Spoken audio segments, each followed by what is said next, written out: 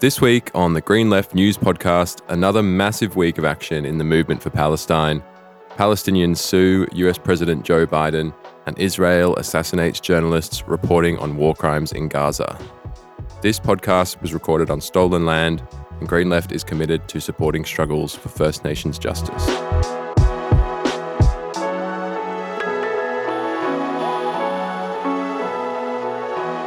Welcome to the podcast. I'm Isaac Nellist, and I'll be your host today. We've got a whole bunch of news to get through, so we'll kick it off with another massive weekend of action for Palestine, which is adding pressure on the Australian government to join calls for a real ceasefire in Gaza. A 4-day pause on Israel's bombardment to facilitate a hostage exchange has been announced, indicating that Israel is feeling the pressure of the global solidarity movement. But it's not a real ceasefire, and activists have said they'll keep protesting until Israel's genocide in Gaza ends for good, as well as ending Israel's occupation of Palestine.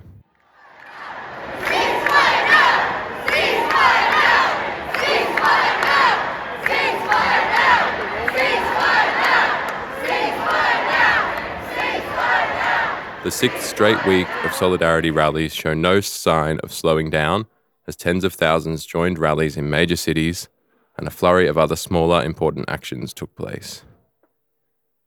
One of these was the November 18 rally outside Labor MP Peter Khalil's office in North Narm, or Melbourne, organised by Marybeck councillors Sue Bolton, Monica Hart and James Conlon. It was the second protest outside Khalil's office and was joined by hundreds of people. There's also been a lot of action at local councils across the country too.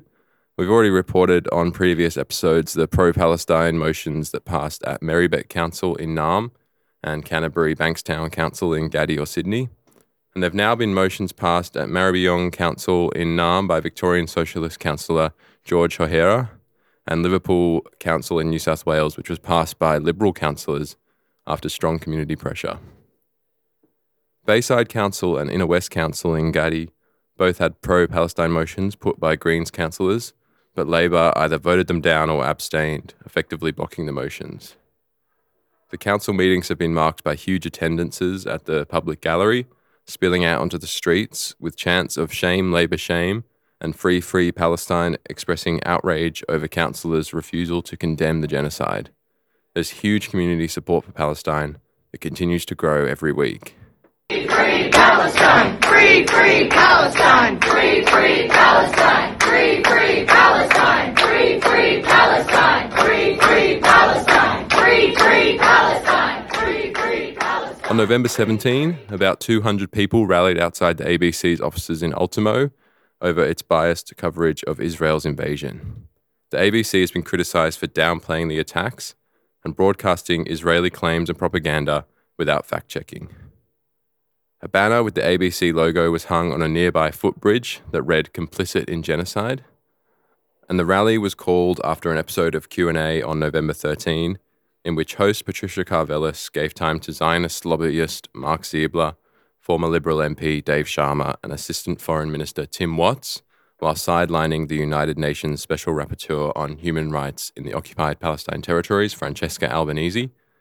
Karvelis also accused Australian Palestine Advocacy Network President Nasser Mashni of funding Hamas, which Francesca Albanese later compared to him being in front of an execution squad.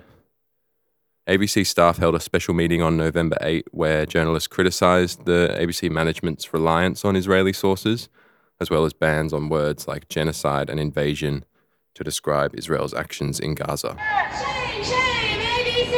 Shame, shame, ABC! ABC, you can't hide, you're supporting genocide! ABC! You can't hide, you're supporting genocide! There was another important action when a ship owned by Israeli shipping company Zim docked at Port Botany in Gadi on November 21, and within hours, hundreds of Palestine supporters, including unionists, children and elderly people, were blockading the port. Zim ships transport weapons to Israel, including white phosphorus, that are being used in the genocide in Gaza. Hundreds of people staged a sit-in outside the port as police blocked the entrance into the port. After a few hours, the New South Wales police decided to violently break up the peaceful blockade, charging horses into the crowd and pulling people from the street with force. More than 20 people were arrested, and many faced minor injuries as the crowd was pushed around. New South Wales Council for Civil Liberties President Lydia Shelley said the right to protest needs to be protected and criticised the police for their heavy-handed actions. Activists from Wage Peace occupied the NAM offices of weapons company Thales Australia for its role in abetting Israel's war crimes. And Thales is a French multinational arms dealer that is currently partnering with Israel's companies Elbit Systems and Israeli Aerospace Industries. And protesters occupied the offices and held a banner that said, "Stop arming Israel, free Palestine." Another protest against weapons companies was held at the University of Melbourne, where students, staff, and NTEU members condemned Vice-Chancellor Duncan Maskell for keeping ties with Lockheed Martin, which sells fighter jets, rocket systems, and radars to the Israeli Defense Force. The University of Melbourne Palestine Action Group also criticised the Vice-Chancellor's message concerning the Israel-Gaza war for failing to acknowledge Israel's brutality against Gazans. The student group invites people to sign an open letter calling on the university to condemn Israel's attacks and end its partnership with Lockheed Martin. And you can sign the open letter by clicking the link in the Green Left article online.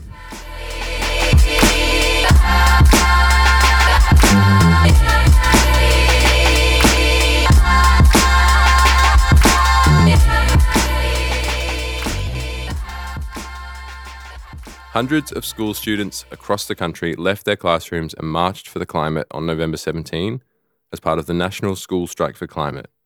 Students marched to oppose Labor's continued support for coal and gas projects and to hashtag shift the power away from fossil fuels. In Gadi, protesters marched to Environment Minister Tanya Plibersek's office and occupied the street, where they heard from speakers who highlighted the disproportionate impact of climate disasters on First Nations communities. School strike organizer Nirvana told Green Left that students want the government to actually listen to us and said they would not settle for lies and empty promises. Now I'm just going to play a clip here from another student who gave an inspiring message to Green Left.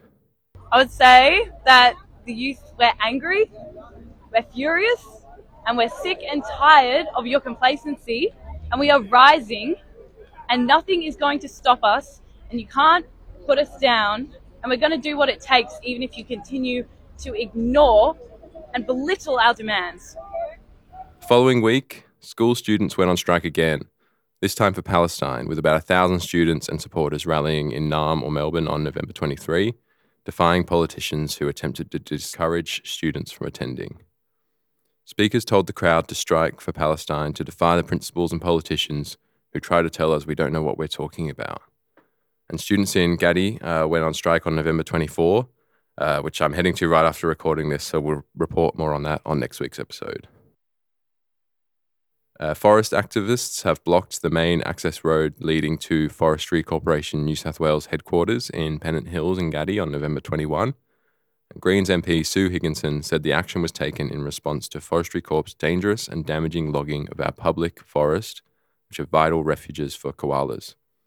Forestry Corp was given a stop work order on November 15 after it failed to identify Greater Glider Glen trees in Flat Rock State Forest on the New South Wales south coast. And Dr. Lisa Searle, who attached herself to the gate into Forestry Corp HQ, said that the destruction of Australia's remaining native forests has to stop. And we're recording the podcast today just as the People's Blockade of the world's largest coal port in Moolabimba on Newcastle is just about to kick off. And the Rising Tide organised blockade is going to be a huge weekend of climate action and activity, with protesters blockading the port with kayaks and other small boats. And we're going to be covering the blockade in a lot of different ways. So check out Green Left social media at Green Left Online on most platforms, or head to greenleft.org.au. And as you're listening to the podcast, the blockade will have ended by now, but we hope to have seen some of you there, and we'll give a full report on what happened on next week's episode.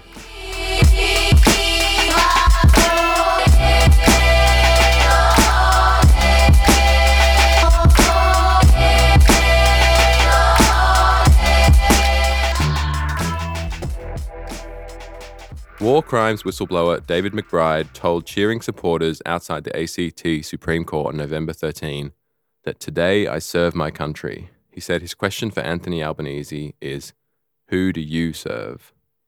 For the first 3 days, the court had to consider whether military officers had any duty other than following orders, and the government argued that soldiers have an obligation to follow orders without exception, which McBride described on Twitter as appealing Nuremberg. After World War II, the Nuremberg trials found that Nazi officers could not defend their actions by claiming they were just following orders. And the Supreme Court on November 15 decided to support the government's argument, which McBride's team has appealed.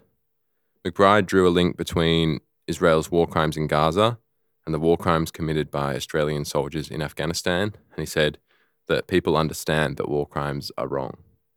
Labor Attorney General Mark Dreyfus could have ended McBride's prosecution at any time, but decided instead to support the crackdown on whistleblowers. And McBride was forced to plead guilty after the court ruled to withhold crucial evidence because it could be a security risk. Has the truth on his side. Has the truth on his side. The government lied. The government lied. About the war crimes they hide. About the war crimes they hide. And Green Left's Suzanne James has done a great interview with Green Senator David Shoebridge on the McBride trial and on Australia's complicity in Gaza and a few other topics. So you can check that out on the podcast feed or on the Green Left website.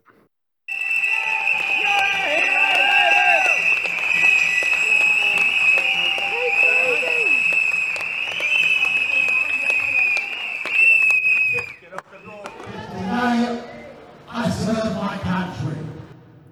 Meanwhile, campaigners for accessible tram stops on Sydney Road in Naarm have presented more than 3,000 names on a petition to Victorian Greens MP Tim Reid on November 15.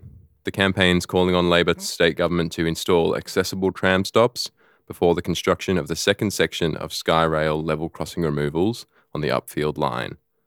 Only 15% of all tram stops are fully accessible. Brunswick resident Christian Astorian, who initiated the campaign, implored all MPs to take action. Andrew Bretherton, who uses a wheelchair, said disabled people are constantly denied their civil rights, their civil liberties, and their segregation needs to stop today. And the new Reserve Bank of Australia Governor Michelle Bullock announced another interest rate hike on Melbourne Cup Day on November 7. And just like at the Flemington Racecourse, the rate hike leaves more losers than winners. For the majority of working class families, the decision means higher mortgage payments, rents, and a further erosion of real incomes, and no relief from the rising cost of living. Just 2 days later, data released by the Organisation for Economic Cooperation and Development showed that Australian households suffered the largest fall in real living standards of any advanced economy over the past year, following a 4.5% fall in real wages over the previous year. On Melbourne Cup Day was to announce without the details that it would charge the banks an extra 0.25% interest when it lends to them overnight, and it would pay the banks an extra 0.25% interest on their deposits with the Reserve Bank, which are called exchange settlement balances. So that rate hike means that not only do we pay more to the banks for our mortgages, but the Reserve Bank that we own also forks out an extra $1 billion to them as well, and it goes straight to their bottom line. And as Green Left has constantly pointed out, capitalism is a racket to systematically make the rich richer at the expense of everyone else, as well as imposing endless wars and destroying the planet. So you can help become part of the solution by becoming a Green Left supporter at greenleft.org.au/support. Now let's hear what's happening around the world.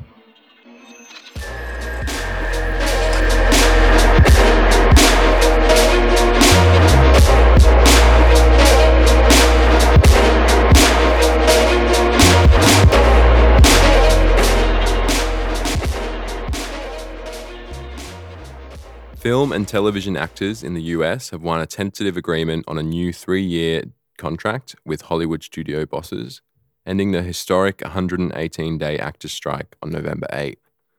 The 60,000 members of the Screen Actors Guild, American Federation of Television and Radio Artists, won boosted pay rates, increased residuals from streaming, and more contributions to health and pension plans. And the deal also established rules for the use of AI, including requiring informed consent and fair compensation for the creation of digital replicas of actors. However, the agreement does not fully block the use of AI in filmmaking. with filmmaker Justine Bateman saying the agreement does not clearly spell out that only people can be in and create movies, and nor does it rule out projects based on compilations of actors' previous performances. The strike was strongly supported by writers, nurses, and film set worker unions, and was boosted by the support of high-profile actors such as Meryl Streep and Jennifer Lawrence and a whole bunch of others. And the strike was historic, as it was the first time since 1960 that both writers and actors had been on strike. And as we previously reported on previous episodes, writers secured their agreement on September 24. And the actors and writers' victories show that the power of strong union leadership and rank and file, and the solidarity won from the public. Meanwhile, Palestinians are suing the United States President Joe Biden and his Secretaries of State and Defense to stop them from further supporting Israel's genocide in Gaza. The lawsuit came just after the Israeli military stormed Al-Shifa Hospital, Gaza's largest health facility, and US officials parroted Israel's claims that Hamas was using the hospital as a command center, despite a lack of credible evidence. The complaint was filed in federal court on November 16 by the Center for Constitutional Rights, a New York-based civil liberties group, on behalf of Defense for Children International Palestine, Al-Hayq, and several Palestinians who are in Gaza or US citizens with family in Gaza. During a press briefing on November 14, attorney Catherine Gallagher said that the lawsuit brings forward two claims: a claim of their failure in the duty to prevent genocide and complicity in genocide. And the lawsuit calls for the US to bar military and diplomatic support to Israel and exert measures to stop Israel bombing the Palestinian people. Meanwhile, Israel is determined to stop the truth about what is happening in Gaza from being unveiled, which is why it is intentionally assassinating journalists in Gaza. Among the about 15,000 Palestinians killed so far, Israel has killed at least 60 media workers since October 7, and many other Palestinian reporters outside of Gaza have also reported facing intimidation and harassment by Israeli forces. Nasser Abu Bakr, who's the head of the Palestinian Journalists Syndicate, a Ramallah-based trade union representing Palestinian media workers, said, "We have never experienced anything like this, and we are overwhelmed." He said, "We are losing colleagues and friends every day as a result of the ongoing Israeli genocide against the Palestinian people and the policy of targeted killing against journalists." And the IDF is not just targeting Palestinian journalists, but also any journalist who may potentially disseminate information critical of Israel. As we reported last week, a journalist working for the ABC was among those killed, and Israel is attempting to restrict all information coming out of Gaza so they can control the message. They're even denying access to foreign press unless they're embedded within the IDF. Outlets such as NBC and CNN in the US have confirmed that any materials that they capture have to be submitted to the Israeli military before they can be broadcast. And that's why so many Palestinian civilians have taken to documenting the horrors they're facing on social media sites such as Twitter and TikTok. And Israel's responded to that by shutting down the internet access across Gaza. Because Israel knows that if the reality of the situation comes out, the people of the world will refuse to allow the Zionist project to continue. And Israel has sought to manipulate the reality of what has happened from the start. Israel claimed that Hamas killed 364 people at the Supernova rave, which was held close to the Gaza border on October 7. But investigators have recently found that Hamas had no knowledge of the music festival prior to the attack, and that the Israeli helicopter that arrived to the scene fired at and killed civilian festival goers. This investigation is the first direct Israeli official acknowledgement that Israeli forces killed some of their own civilians on and after October 7. And this matches the testimony of Yasmin Porat, an Israeli woman who survived the attack at the rave. She said that many Israeli civilians were killed when Israeli forces opened fire with heavy weapons, including tank shells. She said up to that point, the Palestinian fighters had treated the Israeli civilians humanely. The Israeli Air Force has also admitted that it sent more than 24 attack helicopters that fired huge amounts of heavy cannon shells and missiles on October 7, even though pilots could not tell Palestinians and Israeli civilians apart. So Israel has previously claimed that these reports of it being responsible for some of the Israeli civilian deaths on October 7 were conspiracy theories and fake news campaigns. So the fact that they've come out with this now, combined with the huge number of Israeli claims that have been proven false on social media, including the notorious debunked tale about beheaded Israeli babies, and also the claims of wide-scale sexual violence against Israeli women. And this shows that Israeli claims cannot be trusted and must be backed with serious, credible evidence.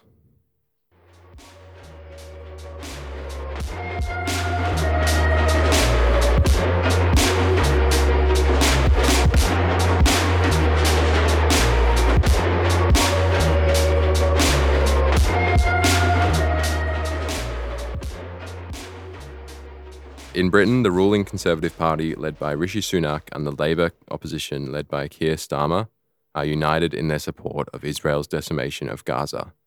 However, there is huge public resistance to Israel's war, and it is having an effect. There have been huge demonstrations in London calling for a ceasefire, and the government is in turmoil after right-wing Home Secretary Suella Braverman was sacked after attacking protesters and calling for protests to be banned. Starmer is under immense pressure from the pro-Palestine movement, including some Labour MPs and councillors who have resigned from the party in protest. And other parties like the Scottish National Party, Sinn Féin, and the Greens are in clear opposition to Israel's war. And this is also supported by one of the largest protests in British history, which took place in London on November 11, when between 800,000 to 1 million people marched for a ceasefire. Sunak claimed that this protest was an affront to the British public and the values that we stand for, saying that it was ridiculous to protest for a ceasefire on Armistice Day, which is obviously sounds ridiculous. Students have marched out of classrooms and trade unionists have taken action, including blockading arms factories. Just like in the US and Australia and many other countries around the world, the movement to free Palestine is having a huge impact on domestic politics, and it's not going away anytime soon.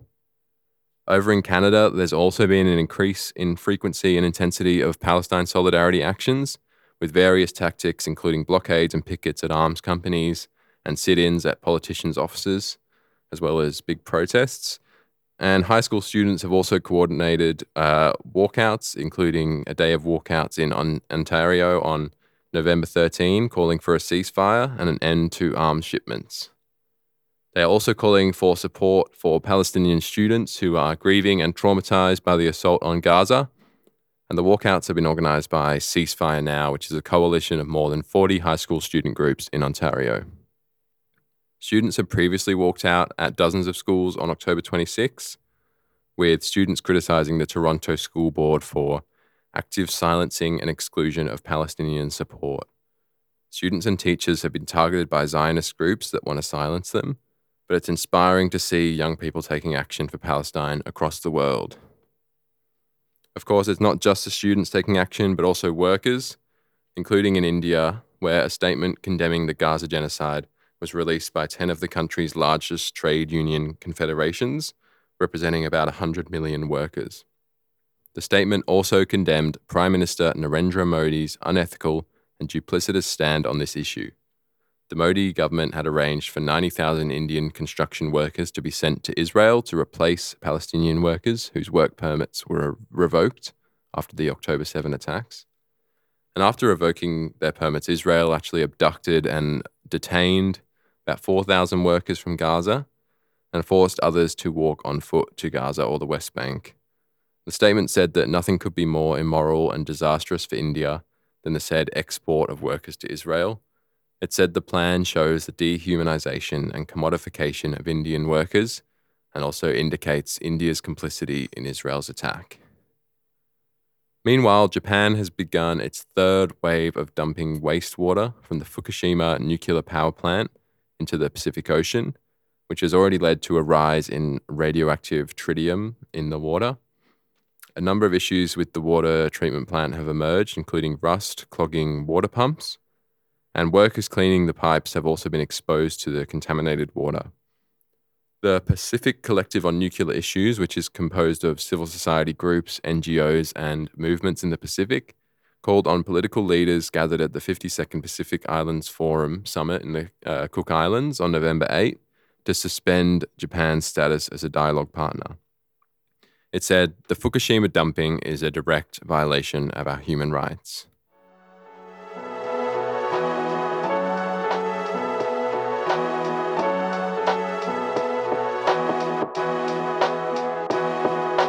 Now you can read more about all of these stories we've talked about today, as well as videos, detailed analysis, and book and music reviews at greenleft.org.au. As always, you can head to our activist calendar at greenleft.org.au/events to find out about upcoming protests, rallies, forums, cultural events, and more that are happening in your town or city. And if you are organising an event that is relevant to the Green Left calendar, it's easy to submit it to be added to the calendar using the Add Event feature. If you've enjoyed this podcast, you can become a Green Left supporter today from $5 a month and donate to our 2023 Fighting Fund to help us continue reporting on workers, climate, and social justice movements. Go to greenleft.org.au/support to help us out. Your support is greatly appreciated.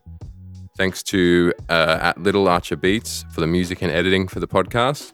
And remember to follow at Green Left Online on Facebook, Twitter, Instagram, Threads, and TikTok for the latest news and analysis. Thanks for listening.